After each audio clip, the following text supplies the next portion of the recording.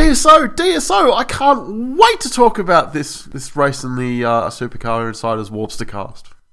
You mean the Winton round, don't you? Yes, the Winton round. Rick Kelly won a race. Nissan's back on top, baby. Oh, yeah.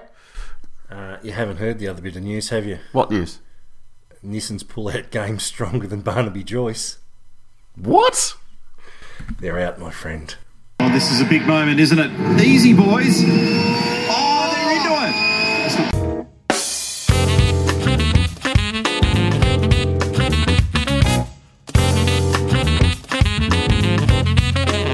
On this 13th and possibly last edition of the Supercar Insiders Warpster cast, Nissan wins,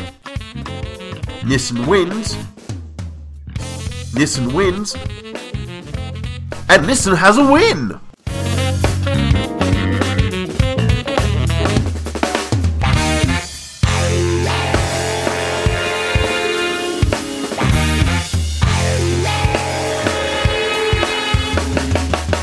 Yes! Welcome to the Warpster cast, the official podcast of the Archduke of Audius extension, The Warpster. Joining me is the Fuhrer of Foxtel, the podcast DSO. And DSO, how unexpected was it that a manufacturer would pull the pin on officially supporting a team that has won bugger all in a car they don't even sell anymore? Whoa. You've confused me. Oh, sorry. That'd be the Altima that hasn't been on sale for 2 years. Yes. And Nissan finally ran out of patience, and Rick had a win. Yes, which I believe would be closing the gate after the horses bolted on that one. But hello to everybody out there in podcast listening land. We're back. It's been a few weeks, but we're leading into the Darwin round. But let's go into important stuff first, Warpster, and talk about the little country track that could. The Winton Motor Raceway out there in Benalla. Foggy northeastern Victoria. I don't know, so. Yes, the few issues with scheduling on the Saturday morning, I believe. They had some major disruptions to the program with fog, and Aussie Races had a race cancelled. But I didn't know Angus Fogg was there. Oh, very, very good. You know what he said to me that day at Phillip Island about the sheep? No, you've never actually told me that one. Oh, well, I won't on this podcast either. Alrighty, so Warpster, before we get into the main event, we'll. The undercard featured TCM, the Kumo series, and we'll talk about them later in National Roundup. Yep. Proudly brought to you by Monsanto. Mm-hmm. The Super Utes, back for round 2. You mean the Clark Kent Utes? My spies up there told me that they've become the new hot dog category. Yes. So apparently the crowd flocked away from Track Edge in numbers when they came out on the circuit, and that's saying something given that they went to buy food at Winton. Yes, well, I suppose. Spanner and Nugget were pretty happy about it because they got a perfectly clear view of everything. Oh, g'day, mate. Yeah, g'day, how's it going? I'm fucking pissed off. Oh, yeah, they were bloody boring, weren't they? I can tell you right now, I'm never going to another fucking supercar event with those shit-eat fucking... I tell you right now, they are so fucking shit-house, I'm going to sell me fucking Hilux next week. Yeah, I'm probably going to do something with the BT50, I reckon. I tell you, I reckon a housing development in the back of Coolaroo would have more interesting racing at about 1:30 on a Friday afternoon when the tradies getting out of town. Oh, yeah, I reckon. Or Lake Eildon on a long weekend with ski boats. Yeah. Or the Denny Ute Muster. Yeah, well, I tell you right now, here's a good idea. Yeah. They could take all the Super Utes to the Denny Ute Muster at the end of the year and let the feral bastards set fire to them all, and then we wouldn't have to watch them racing anymore. They'd probably go faster that way. Yeah, I'm over this shit anyways. Back to you, DSR and Warpster. Thanks, guys. Thanks, boys. Well, Warpster, it's fairly obvious that their two biggest fans were fairly unimpressed, so... Yeah. Maybe they should have brought the Kelpie. I can tell you... The Kelpie would have been more entertaining. Yeah, well, he would have been. I can give you a hint right now. The bloke that thought up the concept to Super Utes, if it was me responsible for doing something about it within the business, I'd sack him. And that's why he quit. let's go into the main event. Yes, Winton started interestingly when James Courtney turned up at DOA. Well, not quite, but... Started throwing up at the track on Friday, and I think the boys just made mention of the quality of the food from the canteen at Winton, but we think he had a virus. I don't think it was food poisoning, so let the lawyers sort that one out. Might have inhaled too much hairspray. Hair gel. He had hair gel poisoning. So I was wondering why there was all that hazard markings on the side of that barrel I got from the Walkinshaw from the Walkinshaw sale. Back to the hotel, off to Wangaratta Hospital. Spent a few hours in Wangaratta Hospital on a drip. Super sub Jack Perkins was there, so a bit of news about Jack Perkins.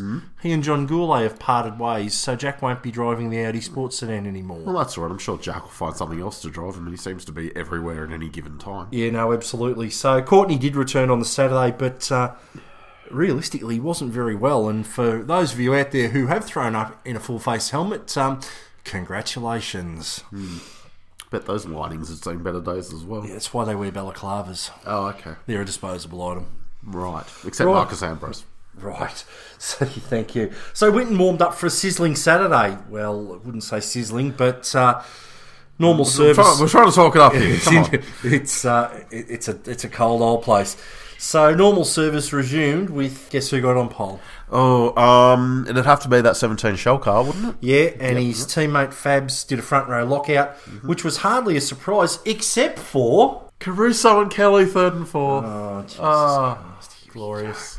My boy's teammate. My boy. Yes. Anton De Pasquale. Anton De Pasquale was, cracked the top 10, which really, really great effort for the Erebus team.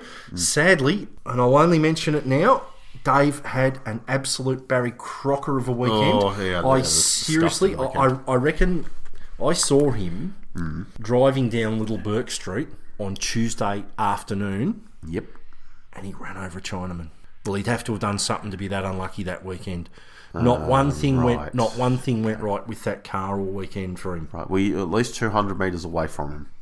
So after the flag drop, Scotty Mack got a ripper start, as did your boy Caruso, who took second, while Rick punched on with Fabs over the scraps at 3. Yep. Further back, Jacques Lebrocki and Richie Stainaway tangled at turn 3. A rookie crash without Bieber? Yeah. Well, still better than Cam Waters, who dropped a drive shaft. Yeah, and if Davey had a shocker, Cam Waters had a worse weekend. Absolutely. He had an absolute... He basically didn't finish a race. Yep.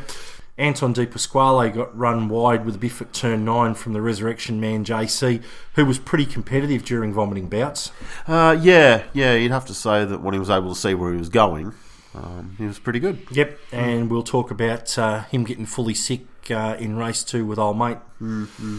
So Davey lost a front tyre in that turn 4 mess, and that's what happens when you qualify back in the middle of the pack. You tend to get run into. Yeah, there is that. Unfortunately, I think Erebus has sort of had their good run, and now they're going to have a bit of a difficult time for the next couple of races. I'd like to think that they've got the bad one out of the way, and they can come back in a regular top 10. Yeah, we said that about Whincup a while ago, and he's gone on with it. Yeah, it's interesting, isn't it? So Caruso glued to Scotty through the end of the first section of the race. Yes, that side of the Nissan garage seemed to have a good set of numbers. So absolutely, they did. They really just got it off the trailer and just that was it. They were right up the front.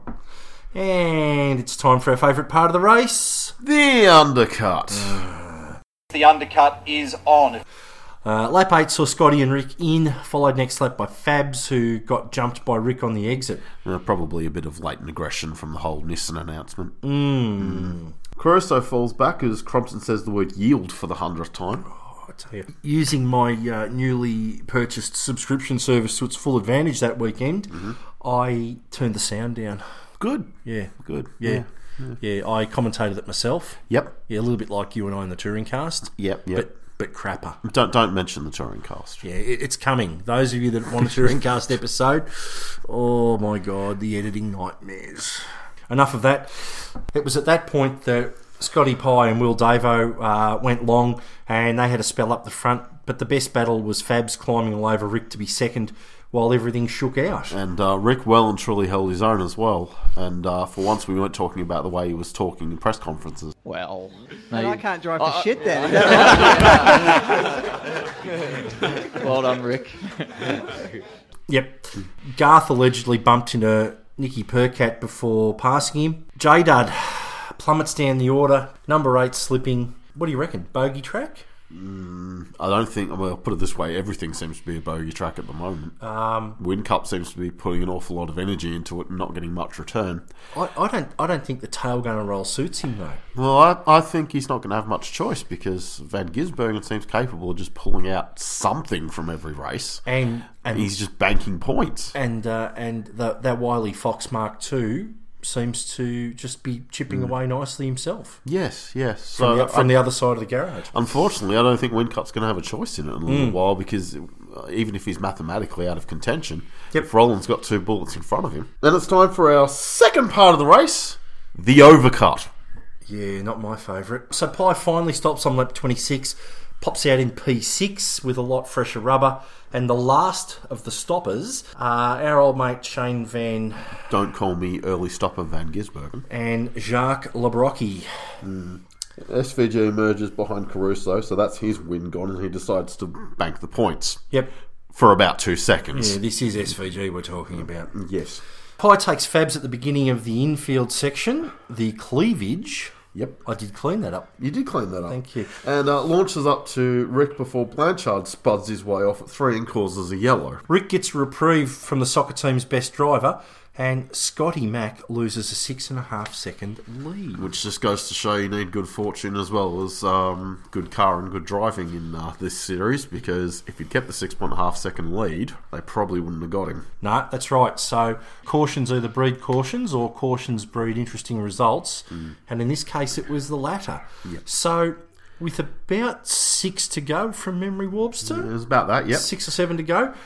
They restarted the race, and come the restart, Scotty Mack got on the wrong side of the pack after Rick took a dive and got shuffled out to 5th. So now we have a Nissan in front. Read the shirt. Oh my god! Read the shirt. Oh my god! So after Nissan losing after Holdsworth spun by Simona with help from Golding had to be there somewhere, copped another 15-second penalty. At least he's consistent. Yes. SVG was hunting on Pye, who let Rick eke away ever so slowly, and that wasn't a bad thing. It was actually a really, really good last 6 laps to watch and not listen to. I quite enjoyed it. Given that Crompton uses the word yield out of context, I think that that the yield was the word of the day for the round. Yes. Along with other classics like trending, dialed, spread, and who could forget... The top spot. We'll find out the answer to that in a moment when the big guns come out to conclude this shootout. On fresher tyres, Pye and SVG should have eaten Rick, but SVG had Fabs harassing him and Pye had one eye behind him on the pair of them. Meanwhile, in the pits, Todd looked nervous. Funnily enough, that's probably the most useful thing he could be doing at the moment. Well, he probably doesn't remember the last time he was actually involved in a race win. Oh, I wrote that too. Yeah. That was harsh. Oh well, stuff it. But fair. True. Feeling that nothing else was to be gained, Scotty Mack cooled down and settled for the points, which to me shows the mark of the 2018 champion. Yes. While up front, Rick held his nerve and scored Nissan's 5th Australian touring car victory since this one in 1992. This is bloody disgraceful. I'll keep racing, but I tell you what, this is going to remain with me for a long time. You're a pack of arseholes. So for the record, the others were Richo in the 92 AGP support races. That was 2 heats. Moff's Jungle Juice win in Nissan 2014. Yep, Winton. And Caruso's Hidden Valley win in 2016. Yep, 2 years ago, which was a sign of things to come until it wasn't. Yes. So there we have it. Finally wins a race. The accumulator finally accumulated a race win in a Datsun. Oh my goodness gracious. Better late than never. So we need to go safety car boards and flags, safety car boards and flags, safety car boards and flags. You know, buying a car is like racing a car. Your aim is to come out a winner. It's not just what you can put in your new Nissan Pintara wagon. The amazing thing is what Nissan has already put in for you. And that's the kind of comfort and equipment you always look for, but don't always find. The new Nissan Pintara wagon, 2-litre, fuel-injected. Come and drive the first of a new class of wagon from Nissan. You just can't lose at your Nissan dealer. Come alive, come and drive. Nissan know-how. So Sunday morning looked a lot like Saturday. It was foggy, it was cold, and after qualifying, Scotty Mack stuck it on pole. The grid even had the same top four with Fabs, Caruso and Rick back up front. Yep, with Richie Stanaway with a pulse finally betting himself into 10th, and that's really, really good to see him on a track that he knows, and maybe a few more new bits in the car. I actually think it's probably more about him being more familiar with the car and actually going to a track he knows for once. Yep. Because I suppose, I mean, as much as the commentators rat on about the fact that supercars are a specialised thing to drive, they are actually right on this one. I'll throw one at you. Yep. This 2018 for Richie Stanaway isn't really much different to 2017 for Simona. They've both got experience in all sorts of other cars. They've both raced internationally. They're both accomplished drivers. They've both come and struggled in supercars in getting their head around the nuances of the car and in her case learning the tracks, and in Richie's case getting his head back around it. I think if you wanted an international to come in and be instantly competitive, you'd want to be giving Matthias Ekstrom half of the Australian GED. On that note, let's see what happens later in the year at Bathurst in both the Super 2 race and the main game when Earl Bamber comes and has a drive, because we've got another very, very talented international driver. So the saddest bit about qualifying was that my boy was last. He put it in the sheds after about 2 laps with a problem and didn't make it out again in qualifying.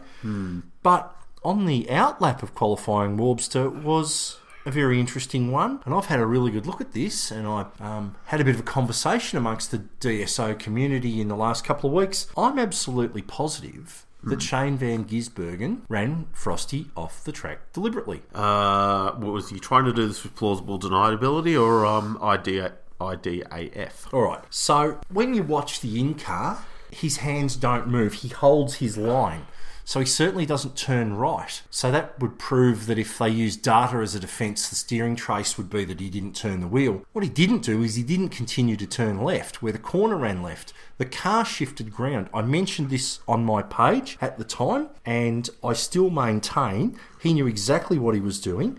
He was a slow car. He was running around slowly. The onus is on him to stay clear of the quick cars, and he let the car shift ground. And he'd already let a car go past. Frosty saw that the gap was there.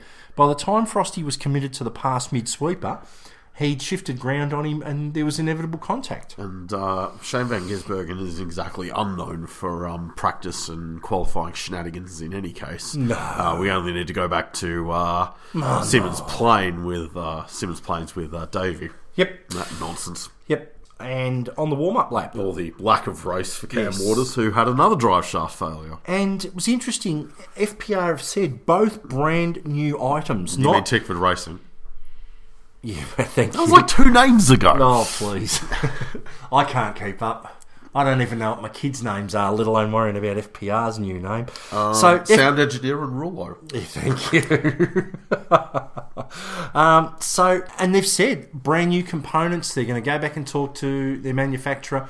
Absolutely dumbfounded by it. And I feel really sorry for Cam because he's not having a good season at all. No, I'd have to say. And tail shafts aren't exactly one of those things you can exactly get wrong. I mean, it's a shaft. The lights went out and Scotty Mack bogged it down off the start. No one was home. And he said, thank you very much. And he got cleaned up all the way back down to 8th while his teammate disappeared clear of the pack. Yes, he had an absolutely fabulous start and he basically buggered off and sort of, I don't know what you thought watching it on your subscription service, but I looked at that and went, yeah, they ain't getting him back. No way. He was there all the way, and that's all it was ever going to be. So, in the race to Crompton's undercut, Anton, Beebs, Jacques Lebrocki, the French kid, and Sickbed Courtney all came in first lap to try and get out of the traffic. Sadly, this didn't work so well as the dancing one hit Anton at pig exit. And that was the beginning of a really, really bad race. Yep, the Erebus rookie has learned a few lessons from Dave, though, given Chase copped a hip and shoulder around the back in return. Yep. Yeah, I just on the QT, I don't think this is Anton's first rodeo. According to traffic, after a disastrous start, Scotty Mack pitted out of traffic on lap 4, while Caruso followed the lap after. The number 17 car proved Ludo's call correct, as it subsequently was the fastest car on the track. Scotty, I need you to push faster. You are now the quickest car. Just get to the front. Actually, did you see the post that Scotty Mack put up where he followed Ludo as to where he goes before the race? And he was just in the middle of a paddock. Oh, and Ludo was just wandering around. Yeah. Yeah, very, very funny. Yeah. Very, very funny. Yeah, I like the fact that he was at the royal wedding as well. That was... Yes. Yeah, I know Ludo's probably got some contacts over in Europe. I'm sure Ludo does have some contacts in Europe. He didn't need to push people to watch that bloody wedding either. That's it. Everyone else went long with Coulthard, Pye, Caruso bringing it into the pits on 29. And the order shook out Scotty Mack behind Coulthard. So there's DJ RTP making 7 places overall and turning chicken shit into a chicken salad. Yes, as always with Scotty, if he doesn't do it, generally the team will, and that's a sign of a two-way relationship. Absolutely. They might expect nothing less from Team Penske. He might be able to understand Ludo, but I can tell you right now, all he does is all he needs to hear is just enough to understand, and off he goes. Well, speaking of Team Penske, I mean, you can't understand what Ludo said, but I think we understood a bit too well what Will Power said after the Indy 500. Oh yeah, and wasn't that a spectacular win? Yes, that was indeed. So Danny Rick at Monaco, and sadly last night he was back in the pack where, and there's a bit of a timestamp for you, ladies and gentlemen, at Montreal he was back in the middle of it. Yeah. I'd still probably turn for him though. Really? I'd always said Tex Perkins, but he's showing his age these days. All right, so there'd been no safety cars by this point, and it was an entirely tactical race, and the 1 hour highlights on 10 made the race completely unreadable. Yeah, literally, you saw cars going around in circles, and they were going around in circles 5 laps later, and... Hang on, that's how I was when I recorded on the subscription service and run it at 32 speed for the crashes. That's exactly what it looks like for me too. I bet you don't skip the bits with Jesse Yates though. No, that goes on mute. You have to admit, it's like Jesse Yates, ooh, Russell Eagle, ugh. He's looking old. Seriously, he's looking older than Sam Newman. He needs like 3 face transplants. I think he's had a few more birthdays than he lets on. Maybe a few more big nights in the bar in Texas too. All right, so where were we? There were gaps were also yawning between cars as the lack of yellows prevented the field compacting, and it did for a track that they are also close in qualifying. I think 18 or 21 or something separated by a second Warbster. Yeah. The gaps blew out pretty big on a 3K track. Well, come the second stops, Pye was looking pretty racy, as were Rick and Caruso, who, they just, whatever they found, they should probably have given it to the other side of the Nissan garage. Couldn't possibly do that, then there'd be 4 in the top 10. Don't tease me. Anyway, speaking of numbers for the weekend, the Triple Eight crew were making changes during their stops trying to chase the car. So they were testing mid-race? Something like that, yeah. Winton is their bogey track, as everyone says when Winton and Triple Eight comes up. Yep. And this year was no different, although they managed to get a car that Van Gisbergen loved by this point on Sunday. He was actually really happy with it. Yeah, but why would you believe anything he says? That's true. I mean... Let's not talk about Erebus. Well, the point was made as the Giswagen closed the 3-second gap to Scotty Mack after stop 2, and then took him cleanly on lap 70. Yeah, and for all the Triple Eight struggles lately, especially Whincup, the Van Gis Express was ploughing on regardless, and he is much maligned in the eyes of this podcast. Yes, with regard to his lack of cleanly. I was going to say his questionable driving standards, but he did actually take Scotty Mack cleanly, and I think Scotty Mack knew he was quicker, and you don't give it up, but sometimes you don't fight for it. Least of all with him, because he'll put you in the fence. Exactly, and I wonder if Scotty Mack in the back of his head is just thinking, okay, get the maximum I can out of this, rather than risk going off and having another problem, because all he can remember from last year is if he'd finished Bathurst. Yep, absolutely. We'd be having a very different conversation about late last year. Yeah, absolutely. And we all know that sometimes you've got to be an accumulator to win a championship. Hi, Rick. Meanwhile, up the back, James Courtney spun GT at the Tree. Yes, at the turn between turn 8 and 9, which essentially is hardly an unprecedented event. This time it was the driver that Ryan kept who was at fault. Yes, and also if you missed the JC hair gel at the Walkinshaw sale, he's a real bargain. Yeah, we never follow it anyway. No, that's right. Up front, SVG charged after Fabs, but only after he had so much in the tyres before he could do no more. And your winner was Fabian Coulthard Brew, with his first win in 22 races, and second was his other Shane Van Giswingen, who banked more points to stay in touch in the title fight with Scotty Mack, who was third for the first ever Kiwi podium, Brew. Yes, it was 1, 2, 3 for the Kiwis, Brew. They weren't beach steers. And in light of all this, who do you think turned up to interview Dr. Ryan's story? Oh, was it Murph? It was Murph, Brew. Yes, speaking of Kiwis, Richie Stanaway managed to show some signs of life in 9th, which meant it was 4 Kiwis in the top 9, Brew, while Bieber performed his own miracle and didn't hit anything or blow something up for a whole race. Yes. And to our New Zealand listeners, we'd love to apologise for the accents and promise we won't do them again until Pukekohe. No, next episode. I haven't run that 1-3 FabSat for a while. Declan, if you're listening, there are some really, really bad accents for you. And we roll into the good, the meh, and the ugly. So we've already mentioned the ugly. We have? Yeah, Russell Ingall.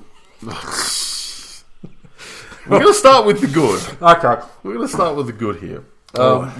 You're shooting your load a bit there. You're a bit like Scafie when he gets a bit overhyped about things. Just calm down. Anyway, into the good. Got him back in the van accumulator. They keep finishing close enough to the top to bank points and pad their lead in the title fight. Yeah, I can't disagree with that one, Warbster. Peruso, not a million miles away from Rick all weekend. Didn't really get reward for it, but definitely right there. Yep. Richie on a track that he knows, as we mentioned earlier, starting to show some signs of life. And I completely agree with that. And the country of New Zealand. It's hard to believe they haven't swept an Australian Touring Car Championship / Supercars podium before now. I would have thought 86, 85 they would have done it, because they had a ton of guys over here at that point. Francevic, Jim. Neville Crichton. Yeah. Someone else. Denny Holm. I don't know. No, Denny Holm was in Europe. So into the meh. The other half of the Nissan garage. Yeah, Simona and Andre. What didn't work there? And they both know the track like the back of their hand. So I can't understand it. Whincup. Meh. I don't know. Is eyes off the ball? Is there something else going on? We touch on it later. Scotty Mack talks about when everything's good at home and your personal life and when you're up, you're up. Yeah. I wonder, is there other stuff ticking away in the background that's affecting Whincup? Well, I think the worst part about Whincup is you can't actually put a finger on what's wrong. It's just not right. Yep. That's the worst part, is you don't have anything good to say. You also don't have anything bad to say and say, this is it.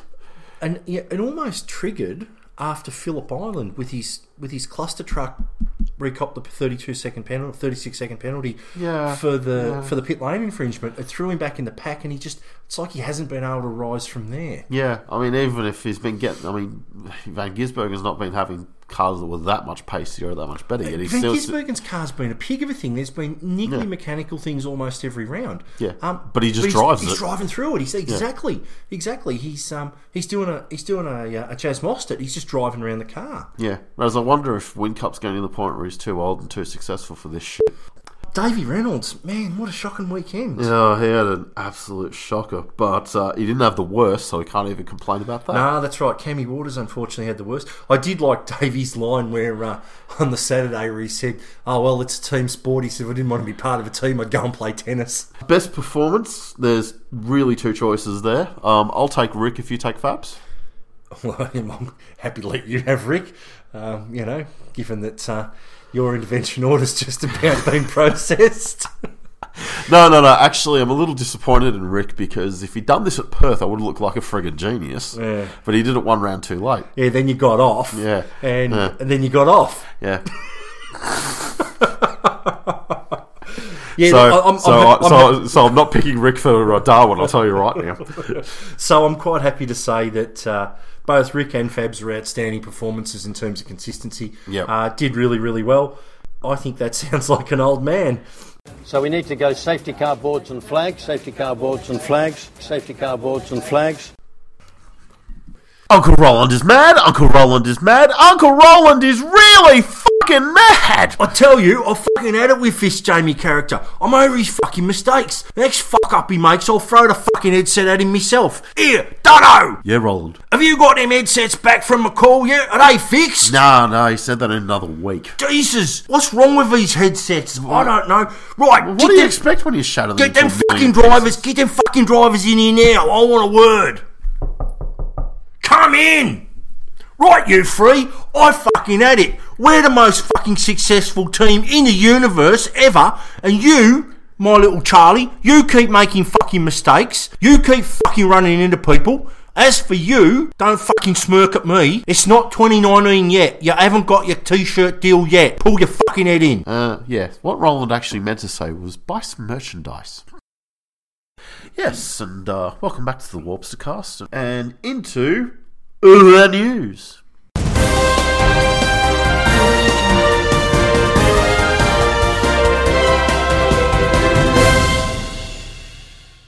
The biggest news in the Winton to Darwin break has been Nissan finally announcing that they're pulling out of the Supercars series at the end of this year, DSO.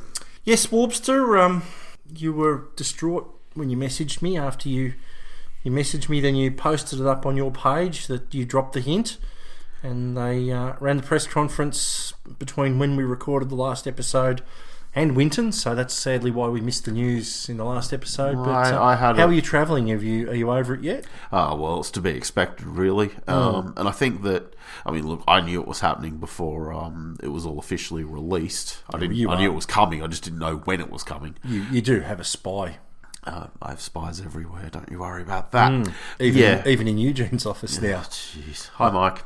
But anyway, no, the Nissan announcement was hardly unexpected. As I said in the intro, you can't expect a company to spend millions and millions of dollars advertising a product that has been superseded and that they don't sell in Australia anymore.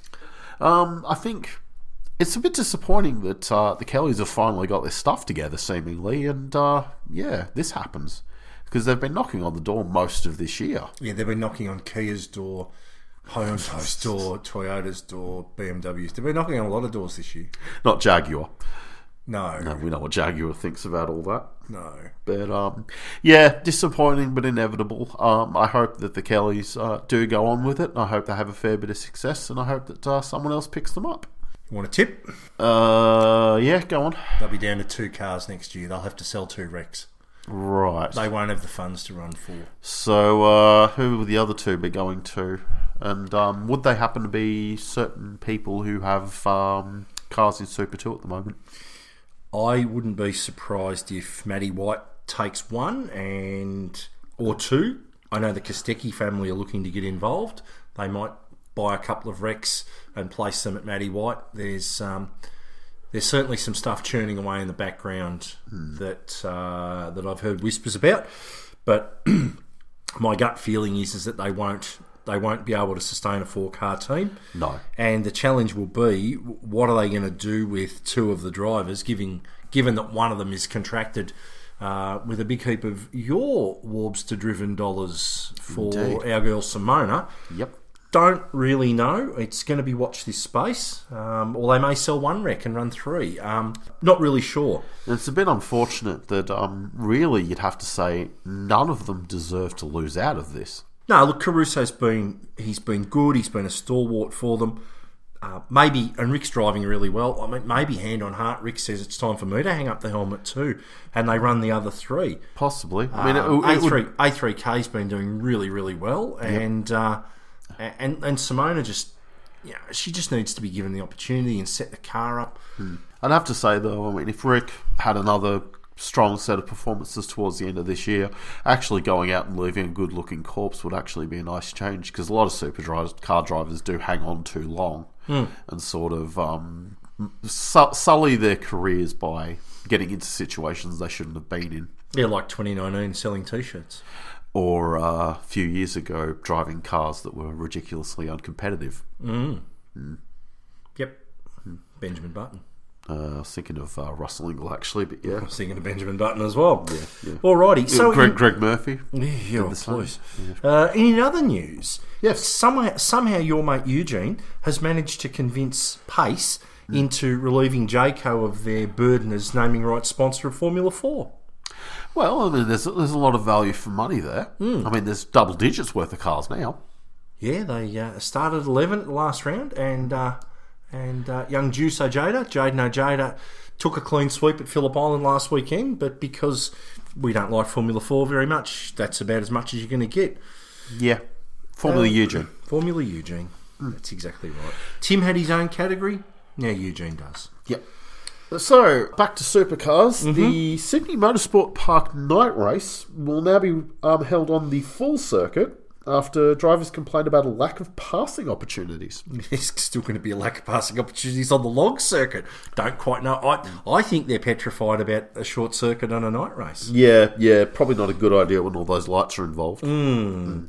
What else you got, Warbster? Former Holden axe wielder Mark Royce destroyed the pace car he was driving at the Belle Isle Indy event. For those of you who haven't seen it, we might post some links. Actually, we'll post the YouTube link on the side of this podcast post on both our pages. So the man who essentially crucified manufacturing at Holden in Australia crucified a Corvette pace car, and it was nothing but talent meter running out. Yep, definitely. He's probably also used to Australian-developed chassis that actually handle. Ooh, that car does have an Australian gearbox in it, though. It does. It's got a Hollinger. Yeah, too bad about the rest of it. News comes out over the Queen's birthday holiday weekend that John Goss has been awarded the Order of Australia Medal.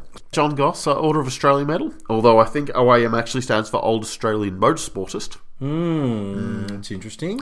You'd be surprised. I think Alan Moffat got a award from the Queen back when we used the British Honours System, which was a CBE. Yep.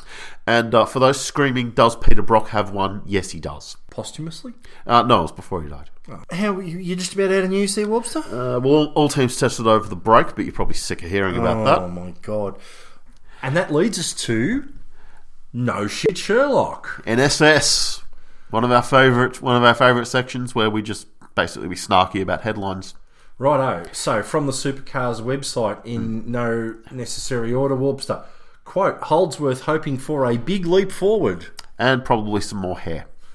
No shit, Sherlock. I touched on it earlier. Off-track factors bringing the best from Scotty McLaughlin. That fiancé of his must be doing wonders. Oh, no, he was guest over at Indianapolis for the captain. There's a lot of good things come when you drive for the captain. True. Yes. Yep, okay, what's next?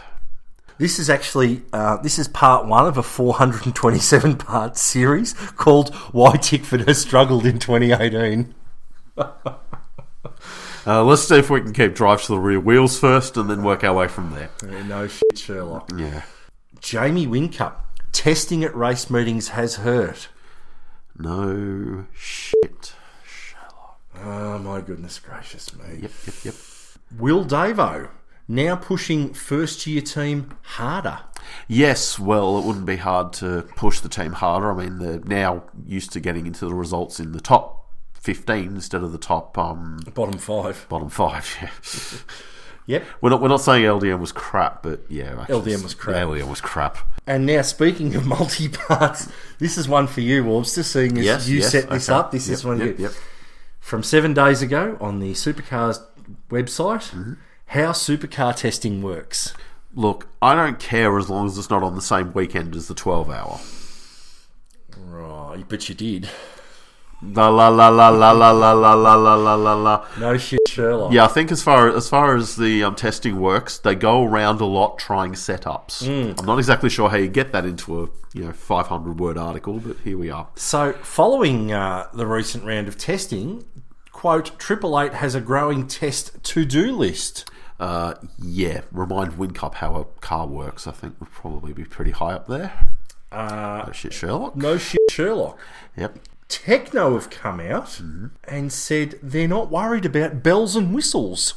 Well, that's good, because they really should be worried about like engines and setup and suspension and handling. I'm not exactly sure how bells and whistles would make the car faster. It is Burjo we're talking about. And the one that caught my eye, Nissan wants Di Silvestro out of the Biff and Barge. Not half as much as Gary Rogers wants Bieber out of it. Absolutely. I've got a couple more for you. Good. We're over to the cafe now. We're over at the cafe. Yep. We've asked Crusher for a flat white, no sugar. Yep. WinCup unperturbed by inconsistent form. Okay, that's not no shit, Sherlock. That's just bullshit. Yes. If you heard our little ad before, Uncle Roland isn't happy either. And another one, Warbster. Yep. The race that you bought a couple of years back. Yep. And that you didn't like, you hated it so much you bought it. Yep. That's the Dubbo Hill Climb. Yep. Bathurst 12-hour to expand in 2019. What, again? It's going to run to a 4-day event. Ooh. They're going to run a 4th support category. Right. Yet to be revealed. Do you want a scoop? They're not racing in Kent, are they? Do you want to say they're not racing in Kent, but they'll be racing with Kents. It's their 50th anniversary of racing in this country next year. Yep. There's your hint. Right. So enough of no shit, Sherlock. Let's roll into National Roundup, brought to you by Monsanto.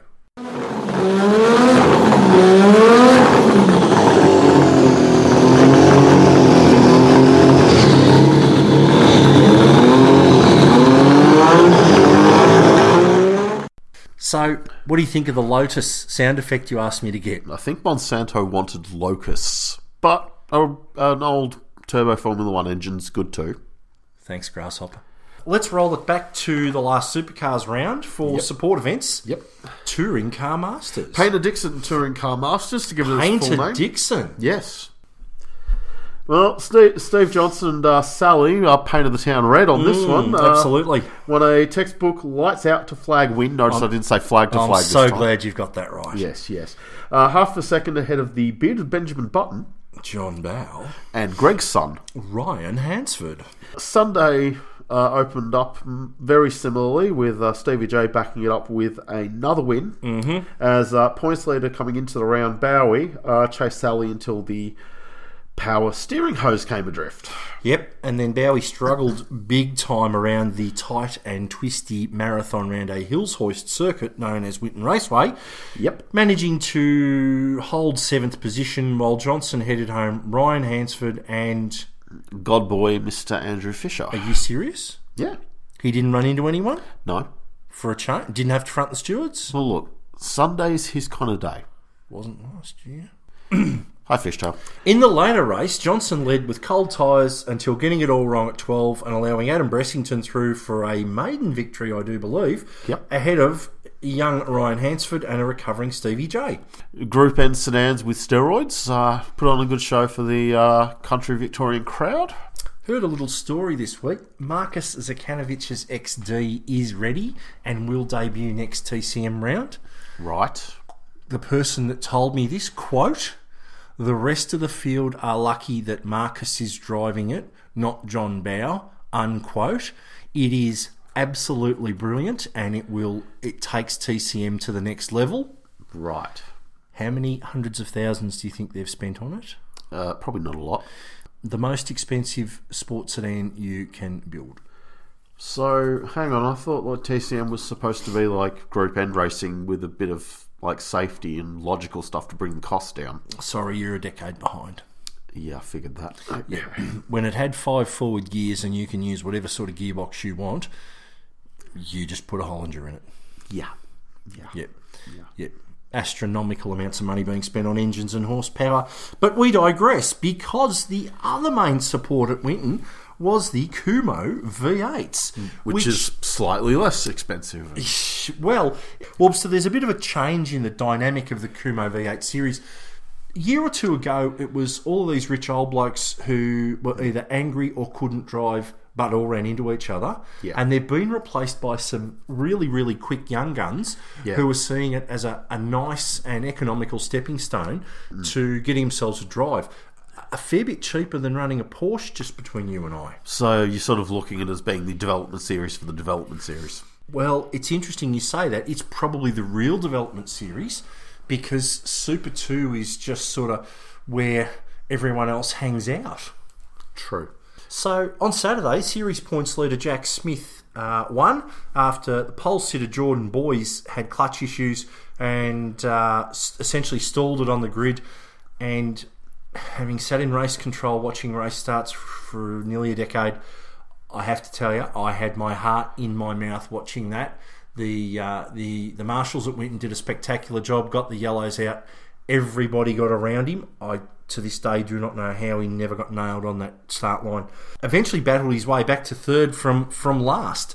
Impressive. Yeah, Gary Hills split them on the podium until Boys was penalised for jumping the start with, crutch creep. It may not be just a dick problem, though. Sometimes you can get some clutch grab. To the first Sunday race, Jack Smith led the first Sunday race from the front, dominating until a brake pad issue gave Tyler Everingham the open door to take the win. Jordan Boys was second, and Smith ended up a disappointed third. He was a bit disappointed, and in the second race on the Sunday, he made up for it, leading all the way. Yep. With Boys applying pressure before a blown piston stopped applying pressure.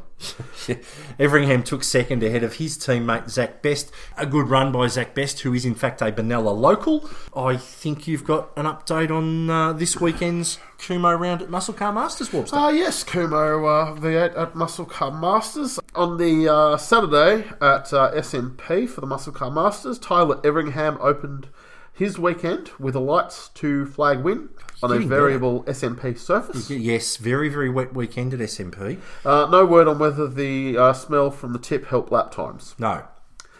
He led home teammate Zach Best and John McCorkindale. Race 2 for the weekend had a similar complexion with the same three in the same order until McCorkindale got stuck in gear and was overhauled by Jim Polsina.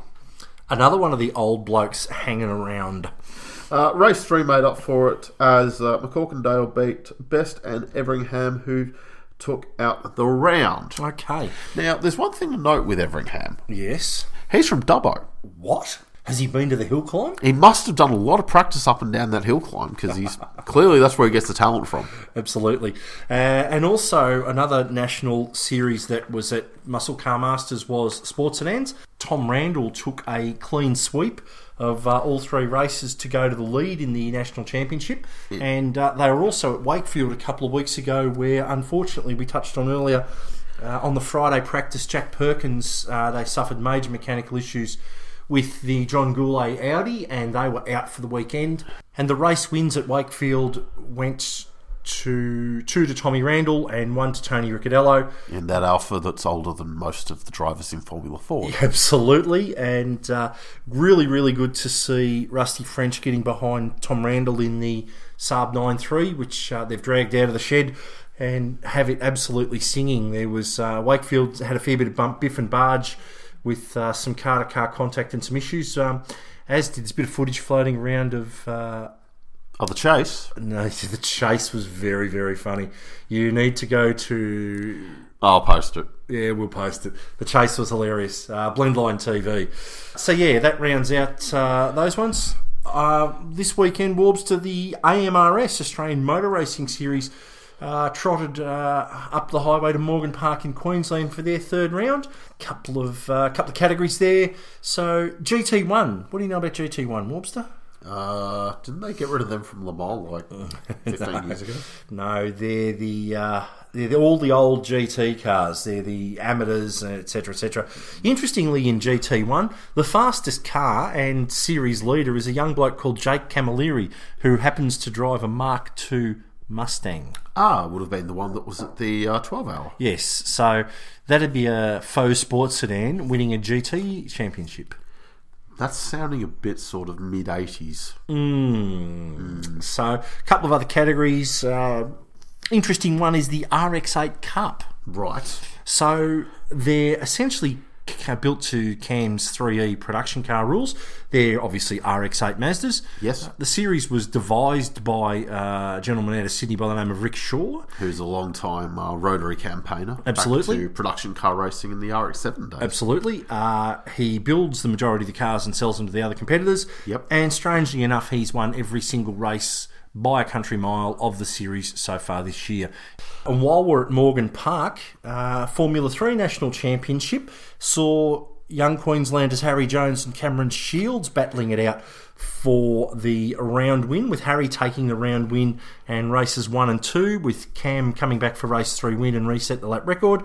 Cam leads the National Series by 11 points from Harry Jones with absolute daylight to the rest of them. Hang on, is this the same Cam Shields that's in Formula 4 and Formula Ford? That would be exactly the same Cam Shields that is in Formula Ford and Formula 4. Must be a busy lad. He's a very busy lad. I'll see him this coming weekend and ask him how busy he is. To round 3 of the Australian Formula Ford Series. Round 3 was run at Wakefield a few weeks ago and saw quite an astounding 31 cars take the grid. Right. That's a lot. Yeah, for a dead series, that's a hell of a lot of cars. That's more than 11. They actually had 33 entered, which is 3 times the amount, but had a couple of withdrawal. So, in a nutshell, Hunter McElroy from Sonic Motor Racing Services took away 61 points. He clean swept the weekend with his 1 point for quali and 3 20-point race wins. The sensation of the weekend was a young bloke by the name of Bart Horston, who's 16, comes from Perth, driving an Australian designed and built stealth Formula Ford. He took second for the round and was on Hunter's tail all the way, really matching it with his times. Sounds good. He drives for a bloke by the name of Brett Lupton from Fast Lane Racing over in Perth. Now, sounds like a familiar name. Here's a bit of history for you. Back when Garth Tander was the Australian Formula Ford champion, guess who he drove for? Brett Lupton. Brett Lupton's Fast Lane Racing. Guess who is Bart Horston's race engineer? Bargs.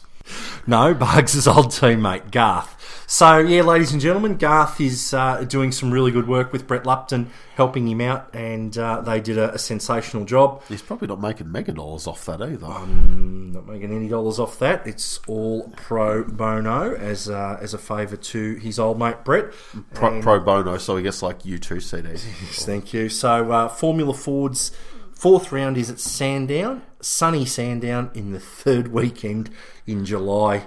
I will see you there if you're brave enough to brave the cold. Who thought that was a good idea? Okay. Somebody. GT, Australian GT, raced at Phillip Island. Yep. But their website and their Facebook page has no results, so we can't tell you what happened. We could dig through Natsoft and tell you who won the Enduro, or all I know for the Enduro was there were a shit ton of crashes with 2 red flags for wall rebuilds.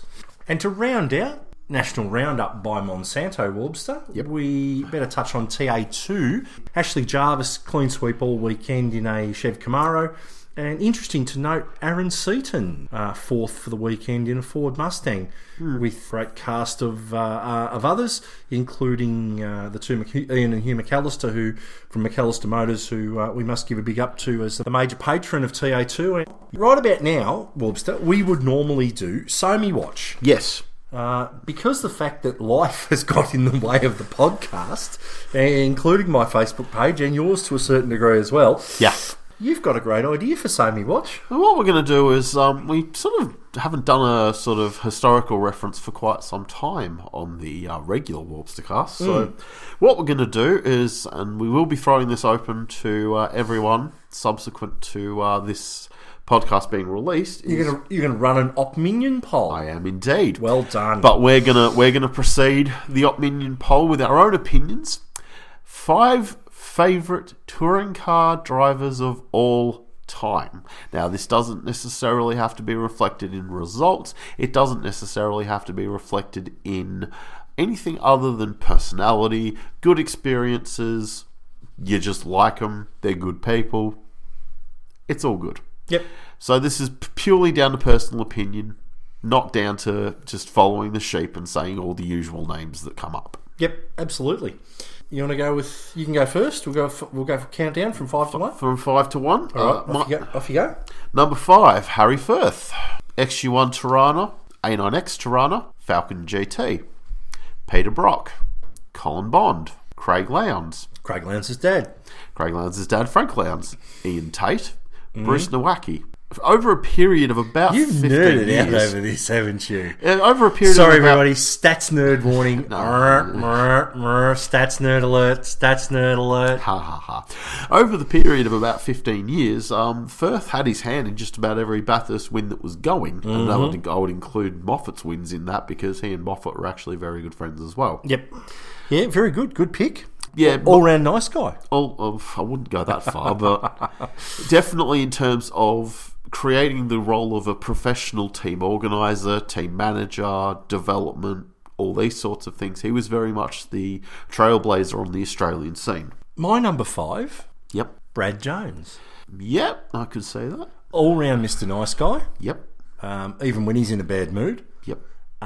Started in production cars, ran 2-litre touring cars, did really, really well, was really dominant on the Thunderdome back in the Oscar and NASCAR days. Yes, and as someone who grew up at the Thunderdome over the long, hot summers of my childhood, I can definitely get with that. Yeah, absolutely. I spent a lot of years there as a fire marshal, Warbster. So, yeah, look, a lot of time for Brad Jones. He and Kim, there's a bit of family money there, and their father was the promoter at Hume Weir, a stat that not a lot of people would know. Yeah, but it's not exactly like you threw it in people's faces and made a deal out of it. No, absolutely.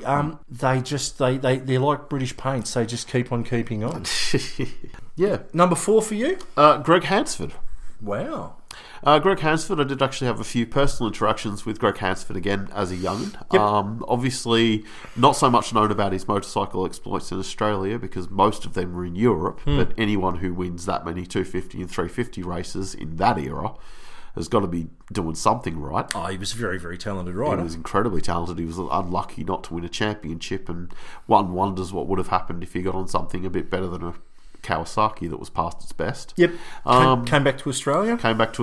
Very closely affiliated with Alan Moffat for a few years throughout the RX-7 days. Yep. Was never a spud, never really held anyone down. Won Bathurst in 1993 with Larry Perkins before he unfortunately succumbed to an accident at Phillip Island in 1995. Driving a Ford Mondeo 2-litre touring car. Yep, and I was there for that meeting. Number 4. Number 4, gentleman John Richards. Oh, well, he had to get a start up, surely. He had to get a start. Hardly a gentleman, but thanks very much. Thanks very much, Kevin Murphy, for telling me that story over numerous glasses of red wine a lot of years ago. Oh, I'm sorry I ran into you.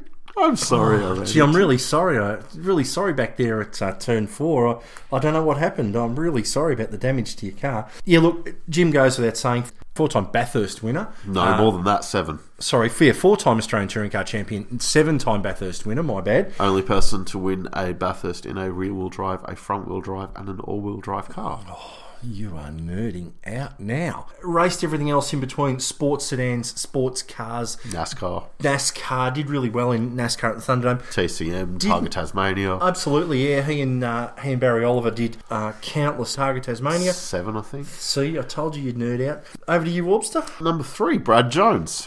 Oh, well, there we go. As I said, very, very influential in my sort of upbringing in motor racing because we were into obviously the super speedway racing at the Thunderdome and also super touring. Yep. So we ran into him quite a bit, and he was always friendly, amiable, seemed like a lovely guy on the surface. So good ambassador for the sport, and one of the people that you'd want to have on your side if you were running a team. Yeah, absolutely. My number 3, Dick Johnson.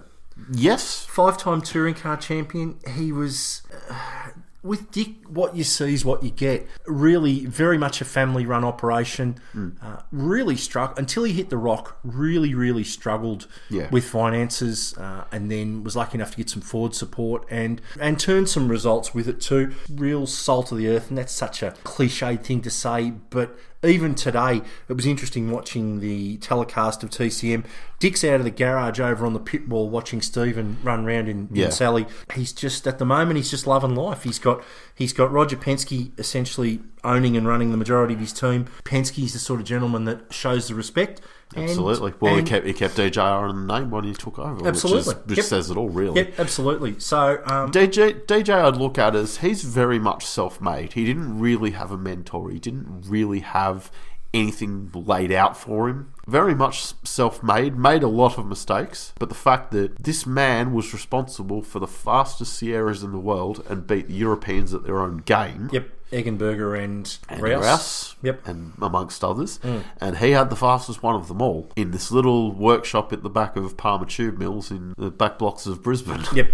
Which is pretty amazing when you think about it, when you consider the budgets that were there and not there. Oh, absolutely. So, DJ, probably the epitome of the Australian sort of do-it-yourself mentality. Yep.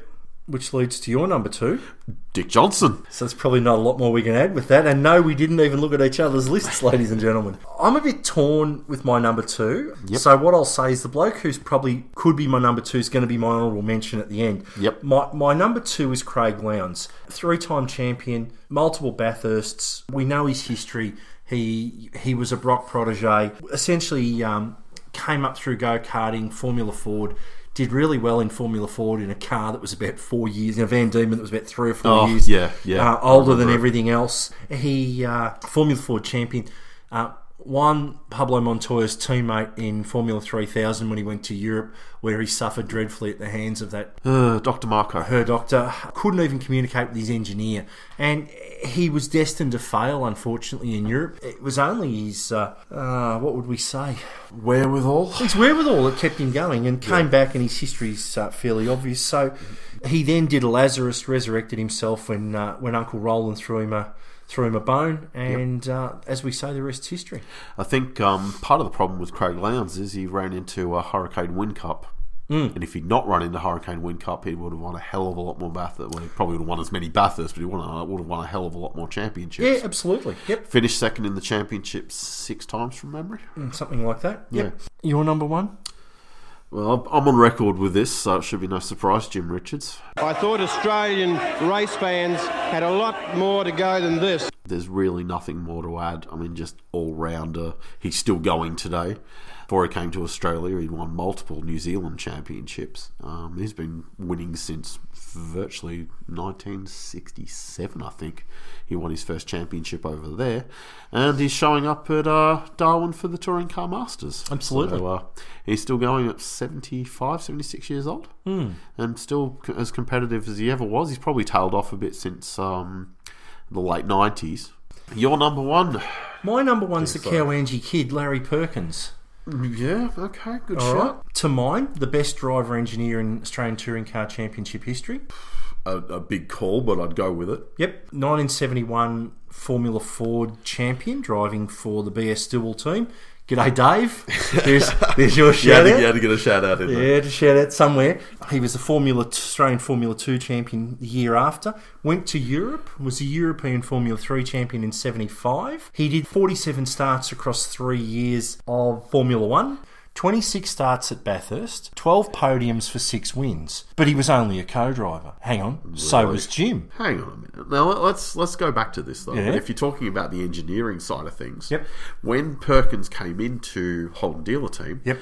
Bruce Nowacki had some personal health issues and couldn't continue on. He basically took over the running and the preparation of the cars as well. Correct. So if you're looking at it from the point of view of who was the bigger component overall to those wins, I'd argue probably Perkins was. Bitch and tractor collection as well. Yeah, absolutely. Got a great tractor collection.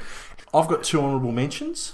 I've got 3. Okay. Alan Moffat, obviously, defined professional racing driver on the Australian scene back in the late 60s and early 70s. Yep. We haven't gone this far without mentioning Peter Brock, which has got to be a bit of a travesty. But Brock, aside from the Enduros, he didn't really excel in the ATC scene in the way he should have, and he certainly doesn't have the overall record or ability that a lot of the drivers we've mentioned have. Yep. And again, purely from a personal point of view, Brock did a few underhanded things outside of hours, which probably marked him down a bit in my view. Mm-hmm. Third is going to be David Reynolds. Really? Yes. Why that? Personality-wise, is the best thing to happen to the Supercar series in years. Yep. If you want to talk about the underdog getting over, yep, he's very much in the mould of Alan Grice 30 years ago, in that he's not the big buck operation, he's just making it work. And I think that if he wins a championship, he would be an awesome ambassador for the sport. Oh, I couldn't agree more. Yours? You look, Dave Reynolds, for probably all the same reasons, and I love an underdog. Yep. John Bowe, I haven't mentioned. He didn't do a real lot as a touring car driver, but by gee, drove the pants off just about everything. You look at Larry Perkins' success, and other than Europe, Bowe probably had the same or similar, multiple Gold Star winner, really, really strong competitor, still in TCM and races historic racing still. And he just doesn't age. And here's one from left wing. Go for it. Paul the Dude Morris. In terms of what he's doing these days, yes. I mean, towards sort of the middle of last decade, he was very much sort of a rich spud. But first of all, he's got a personality that makes you not resent that. He's been a rich spud from when I used to buy Street Machine magazine, and he was in there with his 57 Chev before he actually started racing anything real. But there is a but with that. He can't help the fact that Terry, his old man, is a squillionaire and continues to make squillions of dollars. He's living the dream at the moment. He's got the hot young girlfriend. He's over in the States at the moment, running in stadium super trucks. He's living. He's one of my favourite people on social media because he's Dilligaff personified. Now let's get down to brass knucks here. Yep. He's not actually that bad of a driver. Oh, absolutely not. Who else has won the 6 hour, the 12 hour, and the 1000? Yeah, I don't think anyone else has. Nope. The other thing is, when he wanted to do something different about 6 or 8 years ago, he went and bought himself a sprint car. So runs across the summer series in 500 and something or 600 and something horsepower of sprint car on clay, and doesn't crash it anywhere near as much now as he did at the start. So yes, he's a rich spud who can drive and is all round good value. So there you go. Yep. There's my top 5 plus 3. And now the controversy begins. Now you get to have your say as well. So there will be a post up by the time you hear this, which will be the Opinion poll. Now you can agree or disagree with us.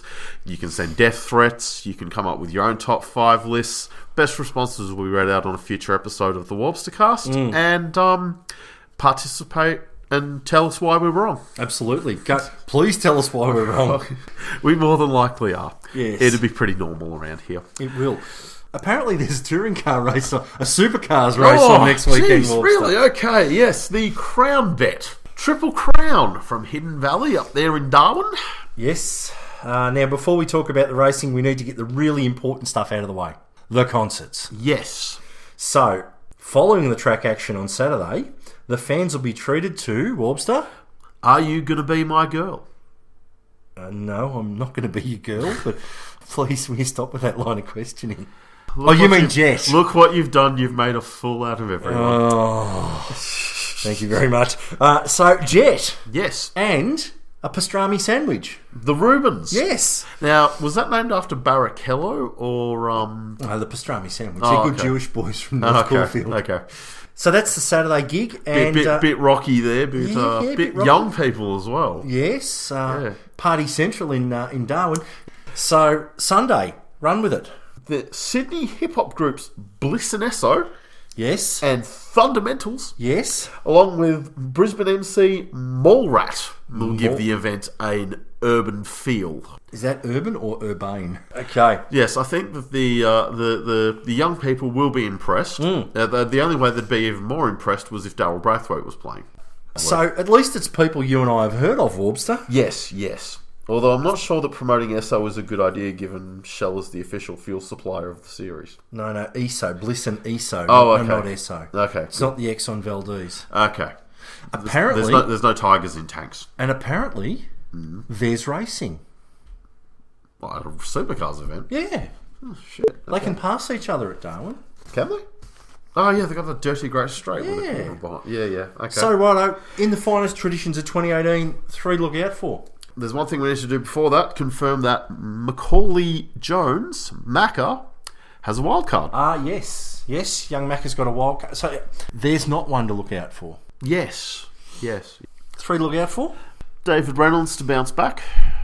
Yes. Possibly to pay tribute to the people in Darwin who painted a mural of him. Rick and the Nissan do actually get along with Hidden Valley Circuit. Had a win there. Caruso had a win there. And Rick's had a pole there. So Rick, I do actually think, I'm not necessarily saying he's going to go on with it and actually win another race, but he'll probably be up there. Fabs, I think probably the Shell duo are always going to be in the calculation. I think Fabs has recovered from a pretty weak start to the year. Yep. So he's going to be full of confidence after his first win in about a year at Winton. So he will probably end up going on with it. And right. you? Well, Dave's always there. I'm going to say 3 to look out for Anton. He's stealing my boy again. Yeah, he's not your boy. He's always been my boy's teammate. So Anton, I think Anton / Erebus. Yep. One to Are you for. pulling that again? Okay. Yeah, I'm pulling that again. Scotty Pye. Yeah. Okay. One to look out for. Yep. I think he's probably got the ascendancy within the Walkinshaw fraternity. Yeah, absolutely. James Courtney will be back to something resembling full health. The Not Datsun Collective. He's taken all 4 of them. Yep. Oh, jeez. No, that's just to look out for. Okay, look out for. Yep. Yes. Okay. Heart pick. Caruso. Mine's Dave.